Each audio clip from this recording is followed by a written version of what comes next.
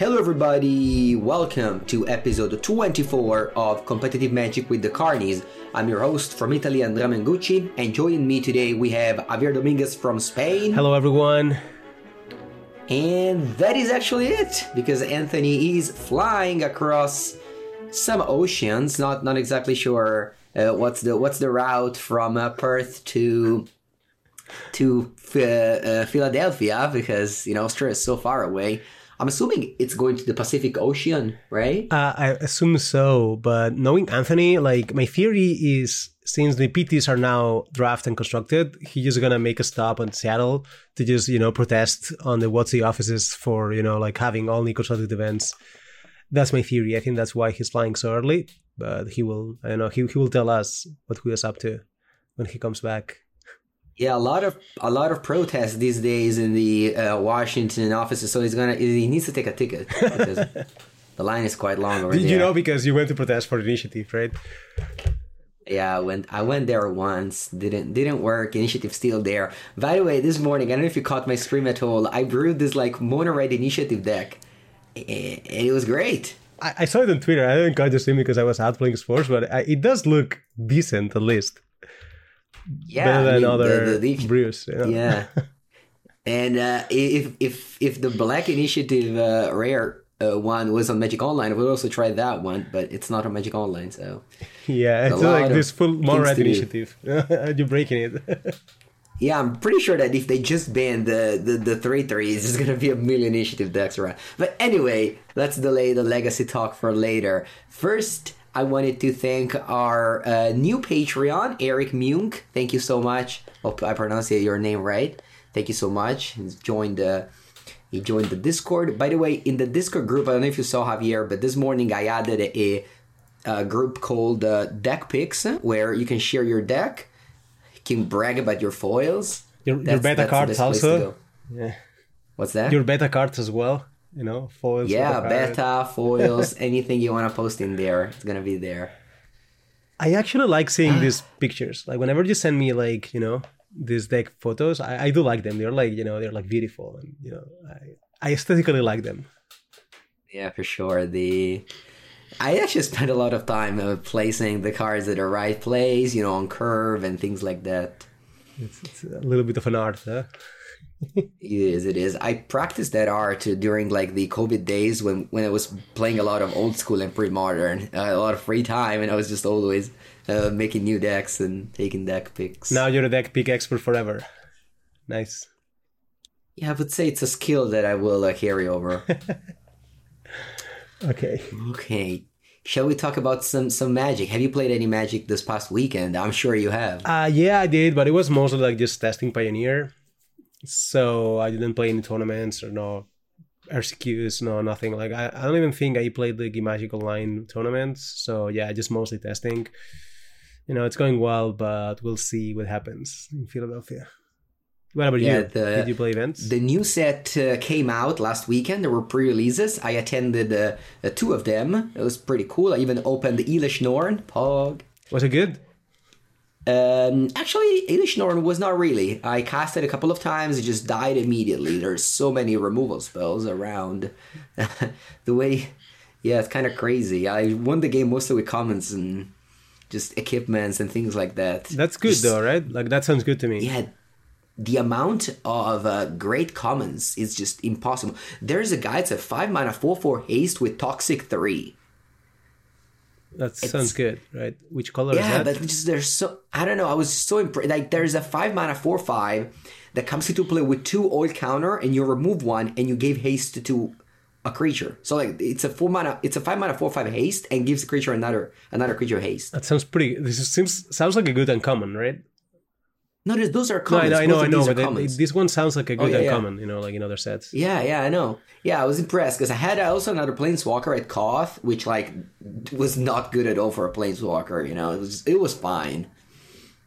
Yeah, this Planeswalkers, they're often not that good in limited. The kind of Planeswalker that just not very good at defending themselves in some situations. Yeah, I assume the Eternal Wonder is a bomb, for example. It depends on how these Planeswalkers are worded. I assume also Nissa or Vraska, they have to be bombs, but Jace or Koth probably not so much. Yeah, for sure, for sure. Probably these other cards you mentioned are great, but I don't know, I just ended up having caught just two mountains, so it was just a shock. I don't know, it wasn't, just, you when you think about Planeswalker, you think about this, oh wow, it's just the best pick ever, 100% playing in my sealed deck, but it wasn't like this. Yeah, that's good though. Like I like when these cards are like good, but not like like played. And if you end up with it, the game is completely over every time. Which I guess is the case of sure. Nisa. Like Nisa really looks like that kind of planeswalker, but that's it. I mean, that's fine. Yeah, the power creeps of commons and uncommons is definitely makes draft and sealed way more challenges because you have so many good options. Seems like Cube, right? I think that's a good sign. Like I tend to like formats where the commons or the build around cards are good, where you have to use those cards to actually like create something powerful. As opposed to like formats like, I don't know, Dungeons and Dragons set, where we just like open the rare and just hope to draw it and that's it, because the commons were much worse. I think I like. I mean, I haven't played yet, but I like what you're saying. For sure. And also I returned home on Saturday, and then on Sunday I played the PTQ, the Magic Online PTQ that had 446 players. The huge one, huh? It was huge. It was a 10 round Swiss, and I actually finished it. I played it all around because, they give prizes up to top 64, 128. I ended up going 6-4, which isn't the best thing ever. But yeah, it was a long day and good day of competitive Magic for sure. Yeah, it was a good PTQ for Spaniards also, because I think there were like 3 Spaniards in the top 8 or something like that. I saw it on Twitter. Yeah, so it was a good, for sure. Good tournament for Spain. Yeah, we will talk about it. Spanish. I mean, if you're a European Magic player that played GPs, you know that Spanish people always, I don't know, every time there was a modern GP, Spanish player pool were like half of the top 8. Every time there was a team event, probably all the top 8 were Spanish people. So, yeah, I remember one GP. Yeah, like they seem to do well in those tournaments. So it is happening once again. That's cool. I think it was GP Liverpool, the team one. There was like 4 teams were all Spanish. Yeah, I think it was 3 or 4. Yeah, maybe it was all 4. Yeah, exactly. That one where we properly busted, but this. Well, women day too. Yeah, women day too, but not too well. Yeah, it was. I think it was 3 or 4 Spanish teams. Yeah, maybe it was 4. I don't remember right now. But yeah, overall, the Spanish community is always happy when there are tournaments that are modern. Like important tournaments. All right. For sure. So I'll talk about my deck choice for sure. I decided to move away from Murktide for this weekend, and I believe this is a nice moment to kind of like talk about my thought process and why I chose to go away from the deck that I champion so much these days. So I think that last month when I played Murktide in Trieste, I think was a very good moment for the deck. The metagame was really good for it, I think. But now I think a lot of control deck, just like elementals and again like control Chalice of the Void decks are probably at its highest. And I don't know, I felt like Blue and Murktide was maybe a little bit too hated. In fact, there were 0 in the top 16 of this PTQ, and champions of the deck like Doomswitch also moved away from it for the PTQ. And might just be the next weekend it's again the right choice, but I really felt like it was time to change it for that particular weekend, and I went for Creativity, which tries to prey on those decks that prey on Murktide, and also notably has a bad matchup against Murktide. In fact, 3 of my 4 losses were against Murktide. So overall, I think it might not be a great choice because again, I went 6-4, so that's not exciting. But Creativity had a great weekend. 2 people in the top 8. And with a nice performance in the Star City game events that we're going to talk about later. So yeah, what do you think about my metagame choice? Does it make sense to you? Well, it does make sense, and it's also like all the players. I mean, you mentioned like Doomswitch. He also did the same, right? Like this weekend. It seems like some other people also felt like that because you see some names not playing Murktide, and honestly, I think that was the perfect choice. I mean, even seeing the metagame in the top 8 or whatever, like Creativity was a good deck to play in this weekend. And yeah, I mean, I agree. Yeah, I think you did well. Like if I was playing myself, I think Creativity was a good deck to play, and I would probably just will follow you if I had to, if I was going to play the PTQ, I would have played the same as you. Yeah. Even once you locked it on Creativity, though, there's so many choices you can go. So there is the PTQ finalist. I guess they split the final. Varo, who also happens to be a PT top 8er. He played a Teamer. So that is the version with Burst Lightning and Mana Leak that we talked about on the podcast a few weeks ago. There is also the other version that is the one that I played with Leyline Binding and Teferi, so Splashing White. And then there's another version that took down the Star City game on Friday, 167 player, a 5k that plays instead 3 Persist and 3 Beta Reunion. So it's very interesting how inside the same archetype, inside the same like quote-unquote combo deck, there's 3 different variations that change about like 10 cards in the main deck. Yeah, it's been happening like that for a while, but for me, I am a big advocate of the Mana League 1. Like, I've played all 3 versions. I'm not a big fan of the Persist one. I think it's actually like probably like the most explosive one, but it is the one I like less against the bad matchups, like the Mortis and the such. And I think the Mana League 1 is just like so, it's so good at doing what it does. Like, this feels like the draws are more smooth. Cards like Mana League and Burst Lightning, just you're better against the Ragavan situations where you're in a draw and the such. Like, I understand the wide splash specifically is supposed to be great against Mortide, but in my experience, you also lose a lot of games because of the clunkiness. Like you become weaker against Blood Moons because you have less counters and such. So I'm if I have to choose, I mean, I will have played the Mana League 1. That's me. Yeah, that's again. I am not sold on playing the version with white. I prefer it because, as you said, I have a bad matchup against Murktide, and I like the Leyline Binding in the main deck. And also, Teferi is obviously great every time you get to play against like those control decks. And again, my metagame call was to beat the control deck / just. So I like Teferi also for that reason. And I think that you mentioned an important thing is that if you play Teamer, you have a lot of counters to Blood Moon. And Blood Moon is the card that I lost every match against. So I said that I lost to 3 Murktide. They weren't actually Murktide. One was a Juske Breach, the Fair Breach, and one was a Blue-Red Phoenix, and the other one was Murktide. But all 3 of them, I always won game 1 and lost game 2 and 3.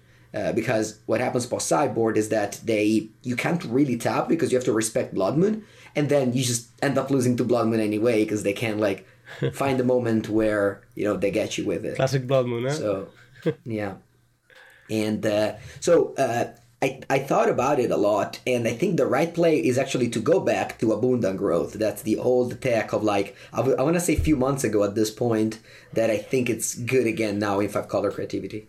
Yeah, I mean that's a card that definitely like helps you a lot against the Blood Moon situation. Even though if you play in the white splash, it still creates a situation where Leyline Binding is still pretty bad. So I think Teamer or the black version with Persist are actually better equipped to actually play with the Abundant Growth. Is that correct? Like, do you feel that way? Yeah, that's entirely right. Today I was streaming with 5-color Creativity because I wrote a updated cyber guide, and that actually is free right now on Channel Fireball. You know how I have 1 article per month is free, and I chose to put this one. So I had a league where my hand was 3 Leyline Binding, 2 Veil of Summer. I had 4 lands. I was all mana up, and my opponent just played Blood Moon. Yeah. Because Blood Moon, because once. You can float white mana, but the Blood Moon makes all your lands red, so Leyline Binding costs 5, and I only had 4 lands. So. That's unfortunate. yeah, that is. If I had like Mana Leak or 4 Spell Pierce, opponent could have never. I don't know. Yeah. But at the same time, I got to win every time game 1 very consistently because I had such clean answer to Ledger Shredder that the other deck doesn't have. Yeah. So.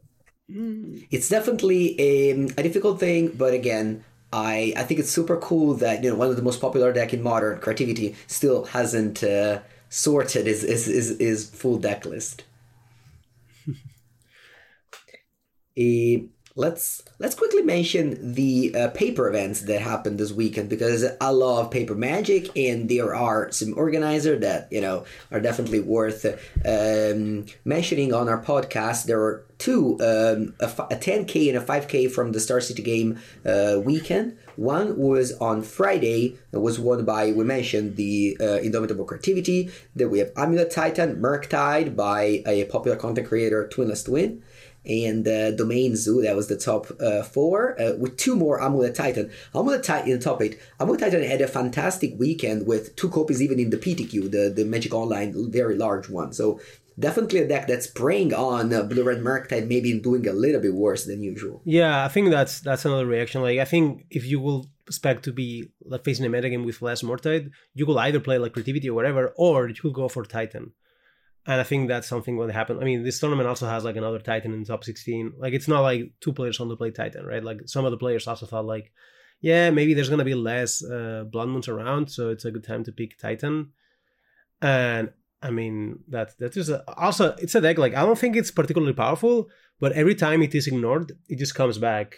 Like, it's just like good enough that it has enough like turn 3 kills or whatever. And I wanted to say also, like, 5-color Zoo, once again, like, we keep talking every week about Modern, and there's always like a 5-color Zoo at this point. Like, I'm pretty sure I've seen more 5-color Zoo than like scam decks lately. So I think I'm ready to call this deck like perfectly good, in order to win tournaments in Modern. Yeah, this list is slightly different, as it's playing a lot of weird choices like Mantis Rider, Obnixilis, wow, Charlotte Sage, and so it's definitely a very interesting list. But it plays, the core of the deck is definitely Tribal Flames, Leyline Binding. Like, you get to play 1 mana removal, 2 mana Lava Axe, and that's the core of the deck. I mean, so Omnixilis here. I mean, I'm not a fan of Omnixilis, but if you sacrifice a large creature, it actually does more than we're used to, right? Like, it like, it's about going to ultimate. If you can, because we often see Omnixilis in decks with small creatures, so the copy is like a 1 loyalty Omnixilis, but if you sacrifice like a Territorial Kabu, then suddenly it's a 5 loyalty, Yeah, but you also sacrifice Territorial Kabu, so I don't know how much you want to do that's true. I don't know. I mean, because the Omnixilis is like a super Lava Spike in terms of like what it does at the end of the day, and this is a deck that is not that far away of wanting to play a Lava Spike. Like, it doesn't play Lava Spike, but it isn't that far. Like, Mantis Rider here is just surely like, hopefully like a Lava Spike that then the monster removal spell. That's it. Mm-hmm. This weekend there was already the Brothers War cards were already legal, and we see some Brothers War cards in the top 8. So I guess you mean Phyrexia, right? What did I say? Brothers War. We're past that part. Yeah. Like Melita, the Living Cure. I don't even know what it does. What's that? Melita, the Living Cure. Cura. Where is it? I don't know. It's in the sideboard of the Zoo deck. Oh, it's in the sideboard of the Zoo deck. No, I was going to mention other cards, but Melita, the Living Cure. Yeah. Let's check. It's like Safri. I know it's like the old Safri, similar like that. Melita. So it's a 2 mana 3/3. If you would get 1 or more poison counters, instead you get 1 poison. So this is they put us in the sideboard for poison deck. Maybe they were expecting a poison. No, deck I think they put it against control because it just like makes the Kavu have 1 more life, I assume. Oh, so if they want to kill a creature, you save a creature. But it's similar to the Safi card from Future Sight, but this one is 3/3. Like, it's a like 2/2 for 2 mana is unplayable completely, but 3/3 for 2 mana. It's much better stats. It doesn't die to basic Unholy Heat. So maybe that's why. Oh no. Yeah, there are a couple of other cards worth mentioning. AJ Kotso came second on Sunday, and they're playing one minor misstep in the main deck and over the Spell Snare in the Spell Snare slot. So basically, what you said. No, I would also. I think I said 1 spell piece, 1 minor misstep, 1. One spell similar to what you said. Yeah. Yeah, I mean, So that is definitely a card, but I think the biggest, because obviously like minor misstep, it's going to be cool and everything, but there's a card in the 4 of in the main deck, which is worth mentioning, and that is the Mycosynth Garden. So for those of you who don't know what this does, this is a link, comes into play untapped, it adds colorless mana, and then you can filter the mana, so it's like you pay one, you play one and tap this, and you add a color, so if you play like, you know, tap Urza Saga and tap this, you get a green. But most importantly, you tap X and tap the Gardens, and this becomes a copy of target non-token artifact you control. So you can copy a Amulet of Vigor, and this becomes an additional copy of that until this stays in play. that's pretty good. I mean, that's a powerful interaction. I didn't expect it to be that important because, you know, you need to have the Amulet of Vigor first, and the deck struggles when it doesn't have the Amulet of Vigor. And it also doesn't solve the issue of like Blood Moons and such. But that said, I mean, I don't know what they cut to put this card, but it does open a lot of powerful situations where you just go Amulet, play this, copy the Amulet, or maybe play a second copy, and then just, you know, you can just go off and attack for 200 on the very next turn.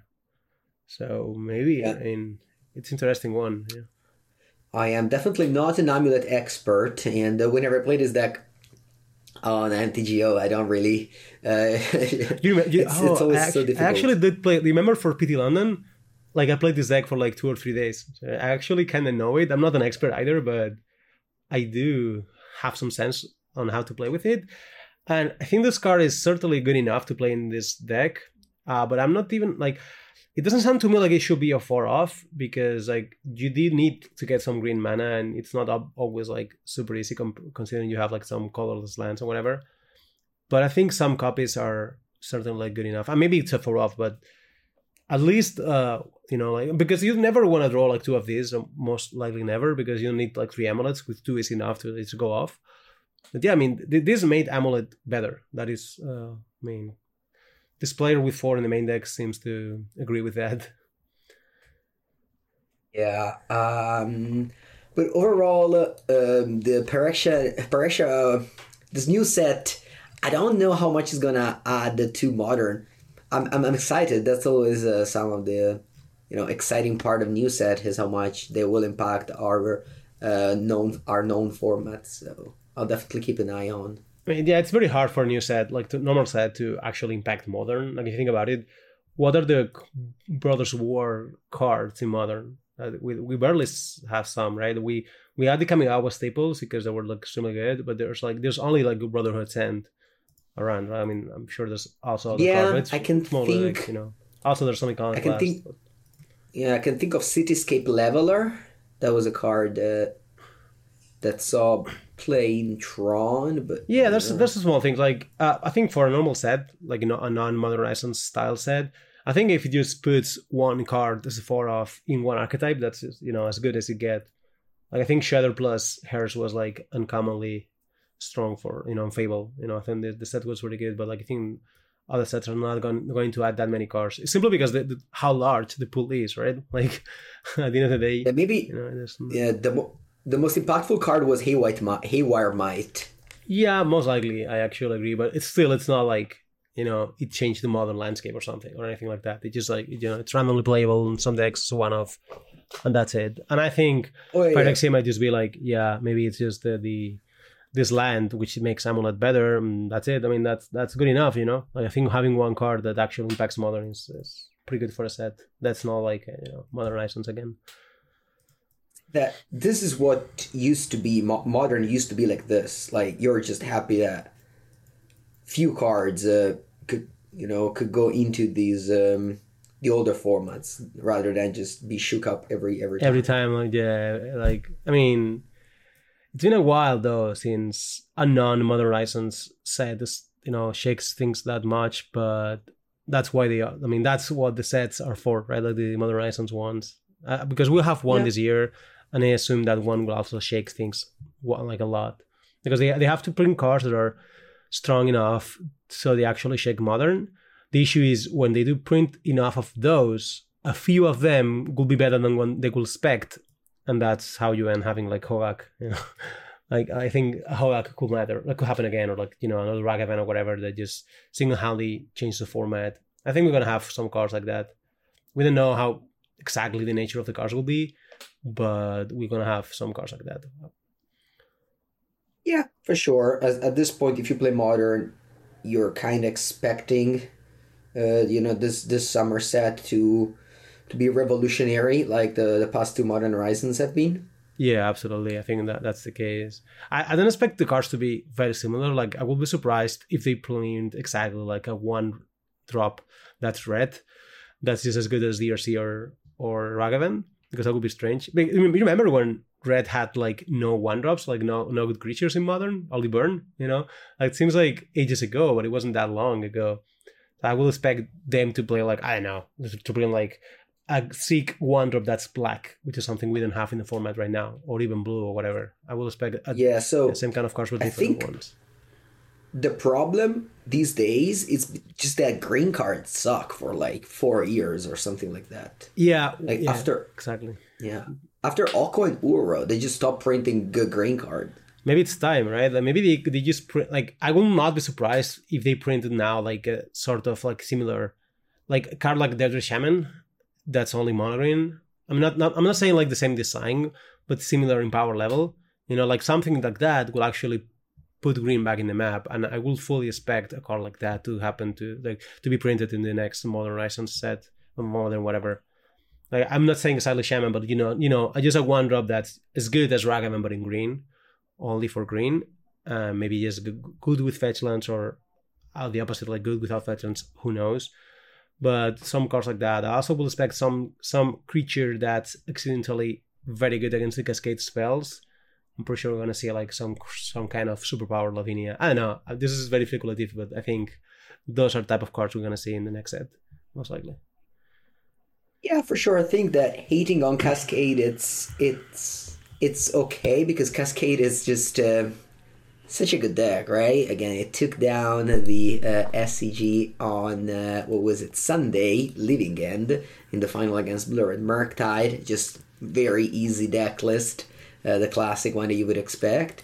And in the PTQ there were two Rhinos deck. Kind of funny how I played against Rastaf in round number 2 of the tournament, and so I went for my creativity, targeting a dwarf and the treasure. Yes. And they had 3 mana up. And they went Prismari Command, 2 damage, destroy the artifact. Clean. Clean. Very clean. Yeah. That's a card I did not expect, because people usually play Becoming Immense in that slot, but Rastaf had Prismari Command. So... yeah, got you. Minor changes like this. No, I mean they do win games. That's for sure.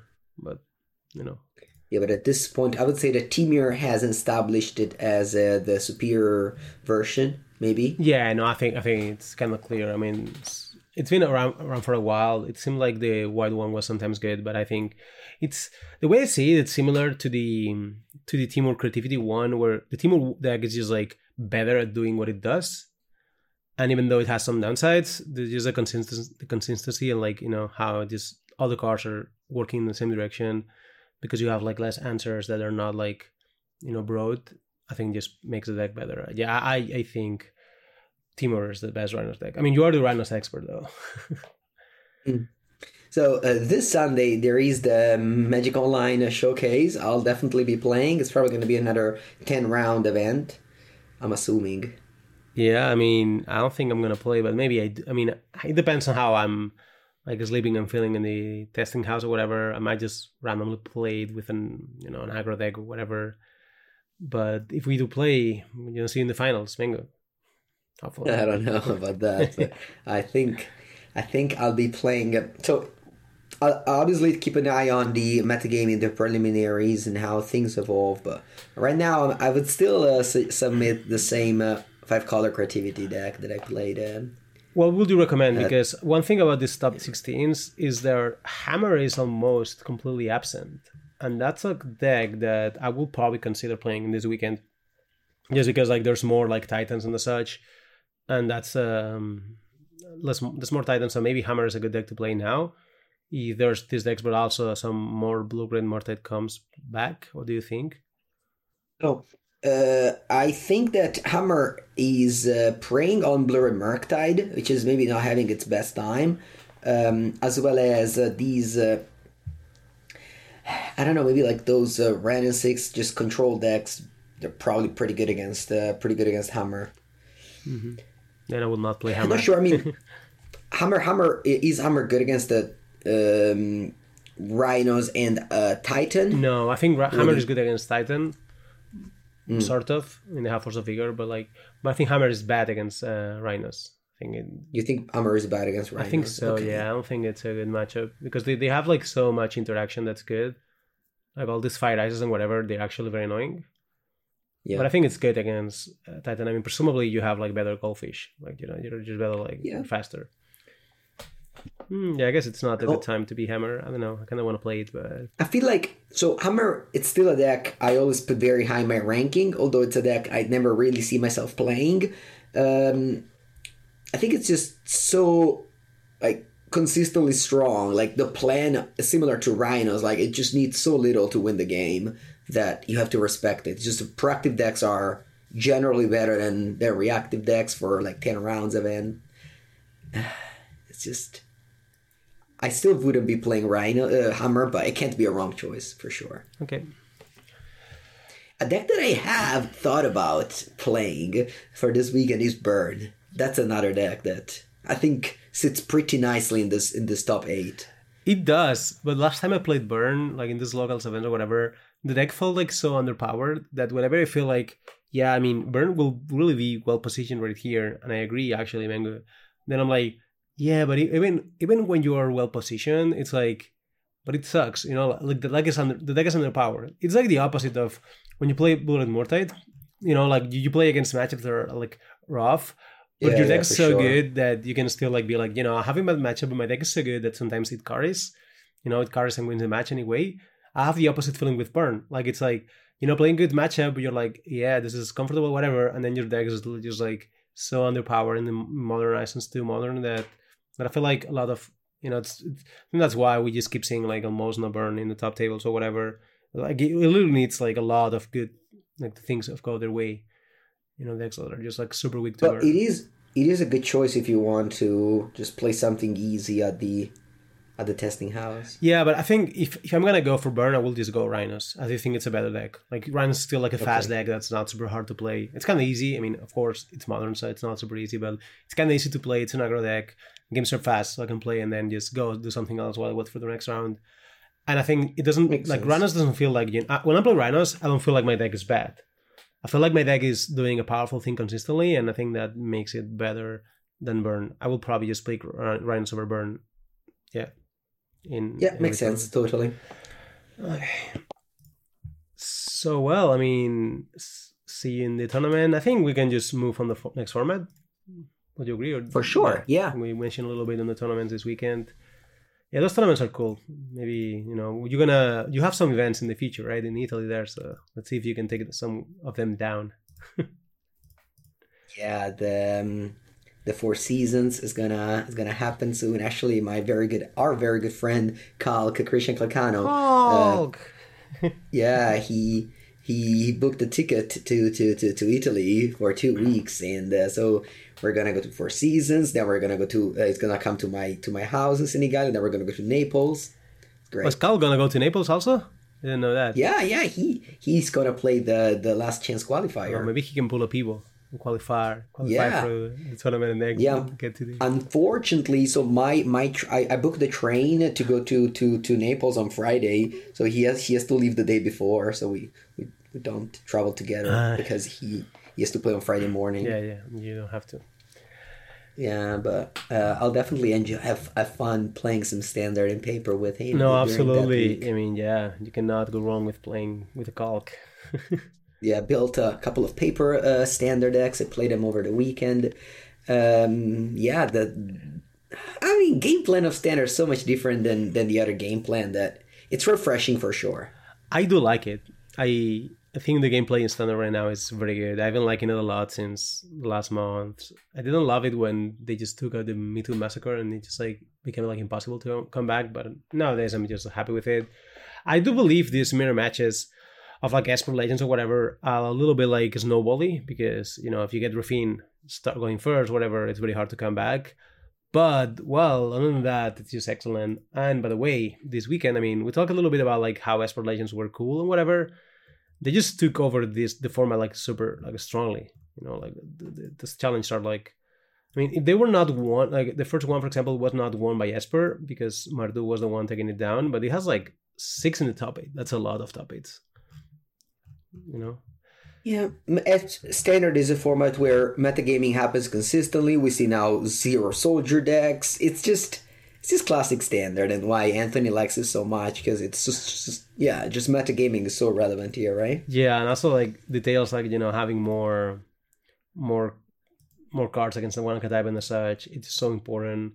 We also still see some of the black-red midrange, but I think those decks are going to be out like somewhat soon unless the soldiers come back. I think Grixis decks and Mardu decks are just better, you know, like considering how the metagame is positioned. And I don't know how good the Archangel of Wrath is, like the wide large cards against these like Esper decks, because I think the winning announcement has to be like pretty mediocre, right, out of these Mardu decks.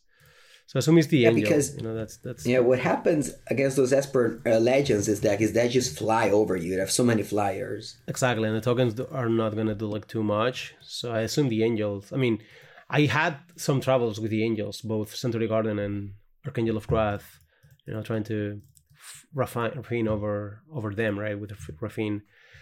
Yeah, I don't know. I mean, those games are surely interesting, and I expect like a lot of matches to be decided by like, you know, the classic two cards in the sideboard of a deck. There's some interesting, I mean, the decks. So there's one thing I want to talk about. It's like not everyone is playing the same deck list. There's like a lot of different things. There's Esper with announcement. There's Esper without, and then the sideboard slots are like, you know, obscure interceptor. There's a player with 2 Dollhouse of Horrors also on the sideboard, you know, in the Esper challenge. There's a lot of different versions. I have no idea what's better, but I think that's a very fun process to go through. Like, you know, trying these cards, trying the different cyber plans. Yeah, I mean, yeah. So there is. I'm a big fan of this kind of formats. I've been so impressed by the channel hands when I played this deck. Like 1 mana Otawara, 1 mana Ganjo, so good. Yeah, it seems like the reason that this deck is built like that way is just the power of the spell lands. Like the fact that you can use both mulligan, like Floodless, Skirless, and have these powerful spells. I still don't get the 40 Ganjo 3 Otawara, but that's already said it before. Same. Yeah. But the Plaza of Heroes also so powerful. Plaza of Heroes, yeah. This whole shell is like, you know, it doesn't matter exactly with which legends you play, but because the lands are so powerful that everything is going to be good if you throw it into the battlefield, right? And I like it. I mean, I like it this way more than Pioneer.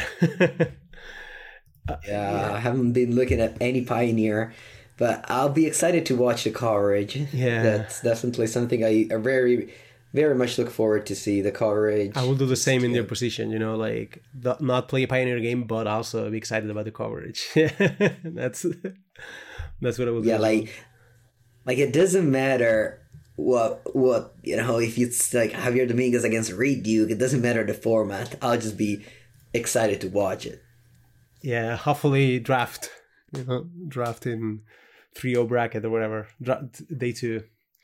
I kind of like. I'm kind of like, you know, excited about the drafting part. Now, let's see. I haven't drafted in a long time in terms of like in a tournament, and yeah, we'll see.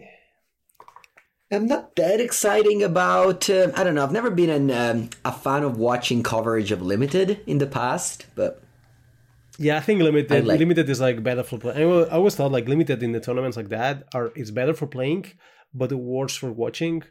And Constructed is like worse for playing in the speedies or whatever, but much better for watching, which is why like the early rounds are Limited, and I think and the late rounds are the top 8s or whatever, they're always Constructed. Like this is just much better to just to watch by home, you know, the coverage, you see the decks and the such. When I was, you know, practicing Limited and doing a lot of Limited, I would actually go back and watch the play pattern of the Limited games just as a lesson, as a, you know, teaching moment. I love to like learn from like other streamer and all the Pro Tours and stuff like that. But now that I'm just enjoying as a viewer, I don't think I'll skip the Limited part, also because I don't really know the cards very well. I just play the pre-releases and I don't really plan to draft more. But Yeah. Yeah, not knowing the cards is a big deal. Like not knowing what the cards are doing. Exactly. Yeah, I think that's why. Just I mean, historically, as far as I know, the limited tournaments they have like less people, right? Like they have less viewers. And maybe they do have more players though. Like I remember when they did the LMS in Bologna this past summer, it was sealed and he had like 900 people. They never had this big number in paper. Yeah, I mean it's because like it's cooler to play, right? Like it's the same again. Like it's better to play, but then if you're gonna watch at home, I personally would rather just watch like constructed, because I know what's going on, I know the decks and whatever, I know what I'm watching. Yeah, I think that's just like yeah. I think that's a good thing. Yeah, like they're split it this way, but I just can't help. I'm more excited about the limited part because of that novelty, because I felt like I was not ever gonna get that chance again.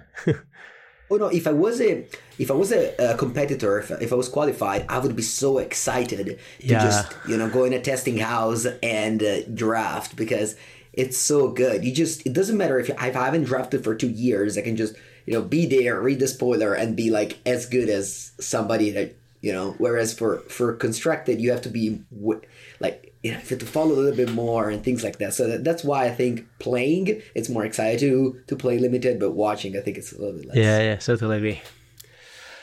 All right. But as it is, my most exciting format are in fact the constructed one. So why don't we talk about the next constructed format? Yeah, which is Legacy.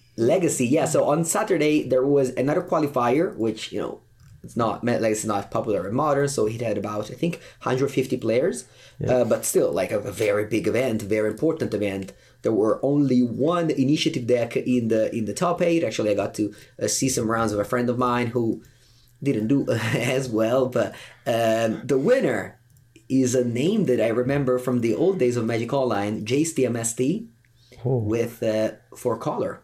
4-color control with one Lele Manning in the sideboard. Remember when they banned Ragavan and they talk about Lele Manning? It's finally there.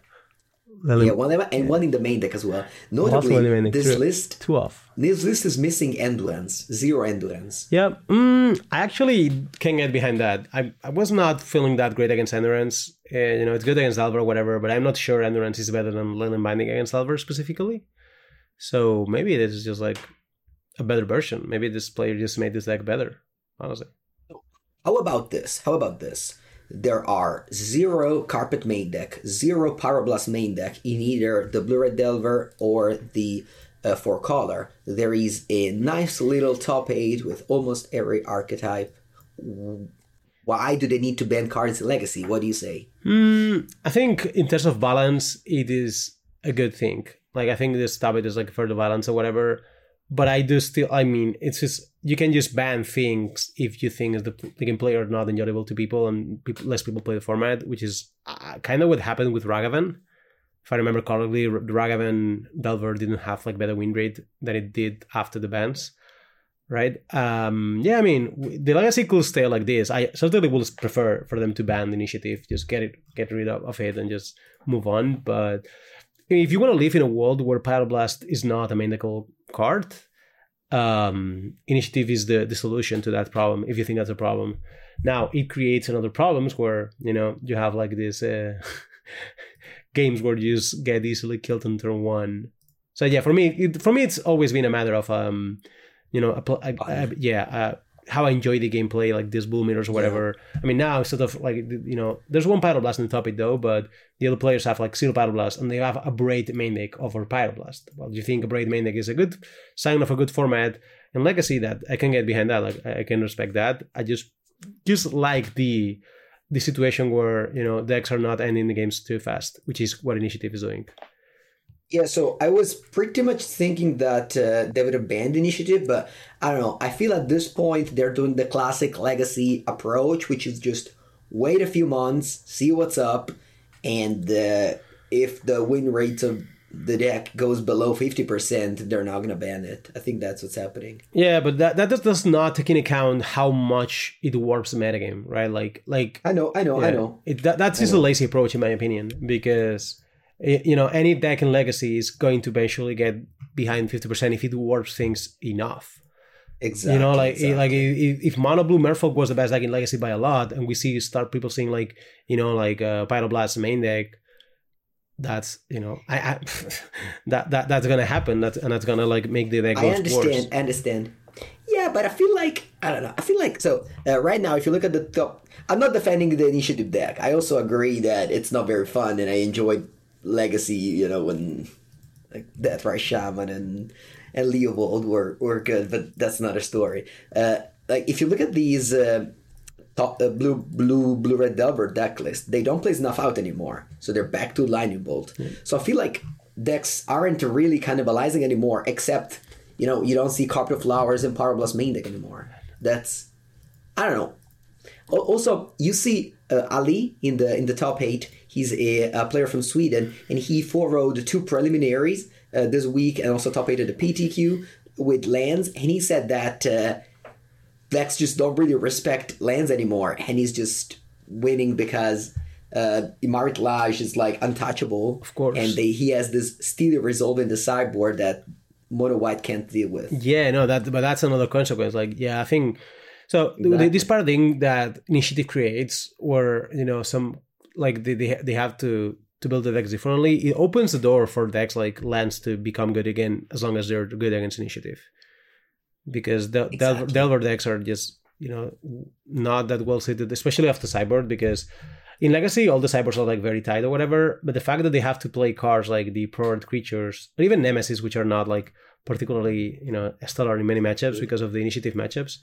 That's I think already opening the spot for these decks. Even decks like Storm or whatever. A Storm specifically maybe it's not that good against initiative, but if you play Chalice or whatever. But like I think decks like that are ready to come back again stronger. Maybe that deck like Colors Eldrazi, you know, like these big Cloud Post decks, those are actually maybe ready to come back as well. Yeah, so I think that a very similar discussion of this could be talked about for Pauper, which is that a large portion of the fan base wants ban happening in Pauper as well to like Affinity or Monastery Swiftspear, but at the same time, whenever there's tournaments, and especially the important ones, Affinity and Burn are like sub 50% win rate. You have people that actually do that. I'm pretty sure they also do that for Legacy. I don't know how I didn't see them for the PTQ, but it's a big difference. I think there's a big difference, Mengu, here because for example, the last mock in Legacy, the last mocks or whatever, I think it has like 4 initiative in the top 4. You know, like I think I understand the parallelism you were trying to indicate, and I think I agree conceptually, but I think this is not what is happening right now in the Legacy because when there's like these mocks or whatever, the tournaments tend to be like initiative based mostly. Yeah, no. I mean, again, I'm not really taking part in the discussion. I also would like to see the mechanic go as you. I just I definitely see a parallel between these two formats right now, as just people are hating so much something that it's actually like, I don't know, not really winning that much. Yeah. That's what I'm trying to say. No, absolutely, yeah, I know that's and you show me before what happened with Pauper. I think it's I mean this format it's always interesting for me to see how these formats evolve, and they're not that different in that regard. I guess the only difference is like Delver has pretty much consistently like decent win rates like every time. Yeah, like it just keeps happening. You know, like I think at this point, a Legacy player kind of accepted it, right? Yeah. Like I remember, it's always been like this. Like he just Delver, it's there. I mean, sometimes there was a window. I think when they banned the Arcanist, Yoko, whatever. Yeah, also right. Like, but between the banning of Arcanist and the printing of Ragavan, there was a time where Delver was not good. I think. Yeah. A tiny bit window, but. I guess Ura was legal. It was kind of dumb. But also remember that Delver stopped playing even Delver until Initiative. Like, remember before Initiative, some Delver decks were playing on 2 Delvers. Some were playing 0. The Initiative made them go back to 4 Delvers. It's easy to forget this kind of thing. Shredder. Yeah, exactly. Like, the format is still evolving, and we're gonna see more. I mean, I still think it will be better without initiative cards, but once we're past that, I think the legacy format is still adapting, and I think we keep seeing like new innovations, like this True Nemesis or whatever. There's always a combo deck around or two. There's Cephalid is still making top 8s every week, by the way. Like there's one in the third place in the PTQ. It's this time without the Strixes. This is the anti-combo version, I guess. But yeah, I mean, we I just keep saw seeing a friend of mine doing very well in the. I think it was a challenge. I think he top 16 with Cephalid. Definitely, yeah. Just again, just another. And one, it's like, you see how this topic of the PTQ is so diverse, right? You have Doomsday, which is definitely a deck that's bad against Delver, but, praise on the decks that try to beat it. And I don't know. Feels could be worse. Like could be worse. I think the gameplay with initiative is not good, but other than that, it could be worse. I agree. And, I don't like initiative, but it is certainly doing some good things for the format, at least in terms of diversity. So it's good. Yeah, so I was playing this morning with this Mono Red Initiative deck, and I kind of shared the experience that these Ancient Tomb decks win when they draw Ancient Tomb, because Ancient Tomb is a Mox, a colorless Mox, and a land attached to each other every turn. So it's like it's a card advantage because you're playing two cards in one. Exactly, it is card advantage. Yeah, and once you realize that you are playing a Power 9, it's kind of feel like, wow, actually, I'm playing a Power 9 in my deck. And obviously, it wasn't very good in the past because the 3-drops to cast with it were not good. But now you have Fabled Mirror Breaker, you have the initiative cards, you have, 8 cast with Kappa Cannoneer, Thought Monitor, Urza Saga. And, just the Magic will keep on printing good cards. And the Enabler, which are Ancient Tomb and Chrome Mox, are just there waiting. Yeah, but Chrome Mox is like a strong card. Like whenever they play Chrome Mox, I'm like, okay, I just need to defend because I'm a hard card advantage, whatever. But whenever I'm playing Legacy, I might not draw, and they go Ancient Tomb in the turn 1. It's like, wow, this game is gonna be rough. And the other way around, like when I'm playing the Ancient Tomb decks and I have like Ancient Tomb on the play, it's like you have so much advantage. I never thought of it as you said as like card advantage, but it's actually true, right?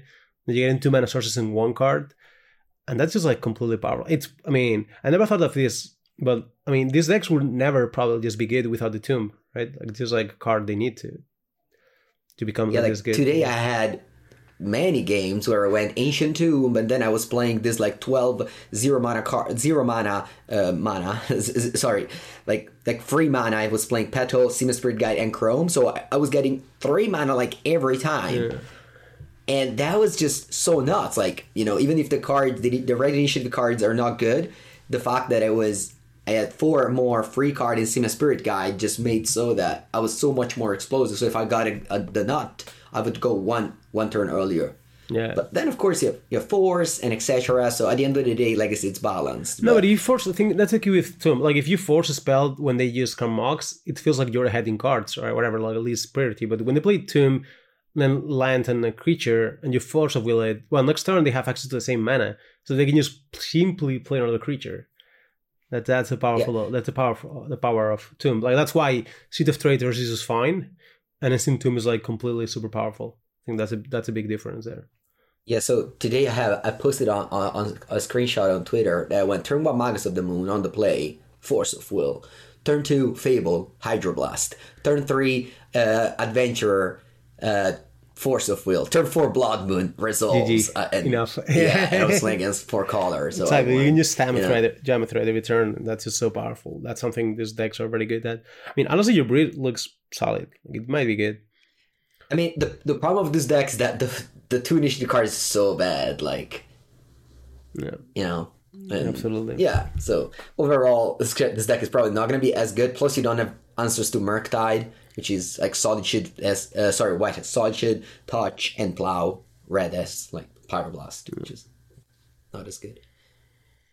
Okay. But overall, what I'm trying to say is that, this summer or in the future, they will print, by this summer, the Modern Horizons 3 sets, they will print more 3-drops, and Ancient Tomb will keep on being, one of the best legacy card, and So yeah, it's kind of It's part of the format identity, isn't it?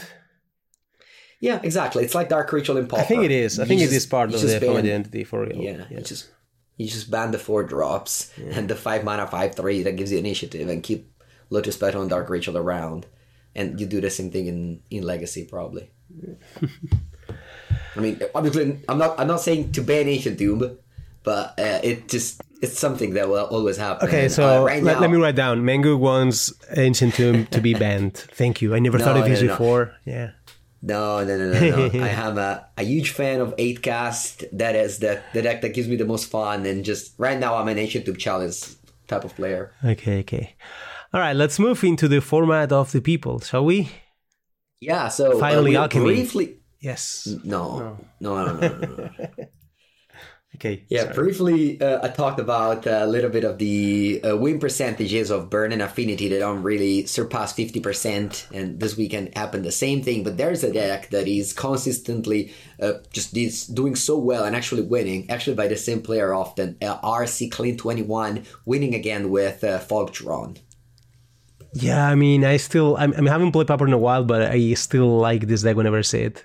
It's just like the Tron, Fogs, whatever. This deck seemed like so well positioned overall. Every time there's like this war of like and removals, like early game removal. This deck just doesn't care. Yeah, in my local Pauper League, I played the Orders of Ephemerate, which I liked. The one that you see in the top 8 as well with the Pegasus Guardian. I was playing with Core Sky Fisher over Deadly Dispute. The idea came from Batutinha, and I liked it. Core Sky Fisher is a excellent card. I mean, even just bouncing like Dawnbreaker, Cleric, Throbbing Inspector, Spirited Companion was good enough for me. So one thing that is like very remarkable for me is why 3 expedition maps? Okay. You mean in Tron? Yeah. Tron plays 3 expedition map. Why? Well, why not 4? It's a Tron deck. I'm gonna guess that you don't mind Troning soon. I mean, I understand you don't mind Troning soon because, you also don't have like many colorless spells or whatever, but like Troning is still like powerful. I mean, I don't know. That struck to me like this is strange, and I will be surprised if it's actually like correct. And you know what I mean, right? Like, okay, so Troning is not great, but also like it's Troning. Like you're gonna just win a game if you have Tron early with a Refractor. The game will be over. Okay. I think the reason might be that in other formats, you expedition map after you Tron, expedition map is still a live draw because you get like Boseiju, Sanctum of Ugin, Eye of Ugin in the past, or Urza Saga. Whereas here, if you already have the Tron lands, expedition map, it's just, not really doing anything because your lands all suck mostly. That is very true. But I mean, you get another tower. So you get you have a lot of ways to convert extra mana into cards. But like, namely like this Compulsive Research Flicker. But this deck, I played against it, and this deck just draws so much. Like, this deck just floods every game. Okay. And I feel like whenever I beat this deck is because I have like a relic and I stop or 1 or 2 relic actually, and I stop the Mnemonic Wall, Ephemerate, Ghostly Flicker thing, and they actually just flood and die, basically. Yeah, I can see they that. They just die with 20 mana in play. This is again, I played against, on Thursday, I played against, with my played against 3 Tron decks. Funnily enough, they were all different. One was the Golem Foundry version, the one that came in the final. In the final of this challenge, there's 2 Tron decks, but they're different between them. Because one, it's the combo version with Ashnod Altar. It's a 3-card combo. It's Ashnod Altar plus 2, what is the name? 2 Mirror Retriever. You get like an infinite loop. Yeah. And then with Golem Foundry or the creature that gains 5 life, Faranga Marauder, you do something with it, basically. I mean, it's good. I mean, I guess that's why also Tron lands are kind of fine here. Like there's a lot of Tron different decks, and they're never like feeling like too powerful overall. So that's a good thing. Yeah, I mean the numbers lately have definitely made look like Tron is very good, but it's just. But it's very ignored also. Like if people now start targeting Tron, and then then the burn numbers will go up. I think it's fine for sure. Yep. This is why I think Pauper is in a great place, very healthy, because the balance is just. Yeah, if you put too much hate for affinity in your sideboard, you're gonna lose to Tron. If you don't put too much hate for affinity in your sideboard, you're gonna lose to affinity. So it's nice to find that little balance, and I think the game against affinity are fun. Some people might disagree with me, but I find it way more fun to play against affinity than against Bird, for example, or the Prowess Cool Dota version of the deck. Yeah. Okay. Yeah. Overall, right now, I like the Hordes of Ephemerate. That is the deck that I am trying to improve a little bit. And that's the deck I'll play moving forward. Definitely a fun deck. Just the classic Pauper experience of just the micro value. Plus, you play this like Goliath Paladin, the 5-mana 3/6, which is so good. Just such a good card. One of the few initiative cards left. Yeah, they're gonna end ban everything, all the initiative with enough time. Yeah, wait, totally. Like, although in this deck, this card is played in a fair way, as in you tap 5 lands and you cast it. So I don't think. All right. I don't think it's just as good as the 4 drops that they had to ban because it was played in a turbo version. I think we went through all the formats. Let's just maybe talk about what's going to happen next week, because next week we will have probably not podcast, I assume, right? So you will be away. I will be away with Anthony, so we'll leave you alone. If we might go protest about limited to WotC offices, but if we don't, we'll just be testing. Certainly looking forward for PT Philly, but that means we will not be able to make that content. We'll be just testing, but we'll surely talk about all we do afterwards, though. Yeah, so you will return the week after? Yeah, after the tournament I will be back, so we'll be here talking about all the experiences in Philly. Oh, yeah. About all what happened. Yeah. I think Anthony will still be protesting, though.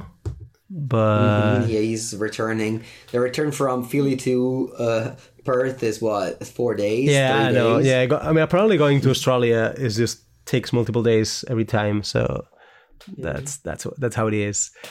Yeah, but I mean, we'll be back then with a lot of new content, and we will have a lot of. I'm sure we have a few things to tell about the whole drafting and Pioneer experience. As always, if there's something you guys want to hear about for the next programs, you can always Twitter us or just tell us in the Discord or the Patreon or whatever. I mean, Discord's a good place to do so, but also like Twitter, Mengu's Twitter, preferably.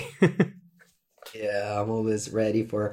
me too, though. I am also ready to some interaction. If you ever want to ask me something, my stream, I have a lot of people that come on my stream and ask about, something going on in the podcast. On the YouTube channel where I upload this video, people always be like, oh, why don't you guys show the face?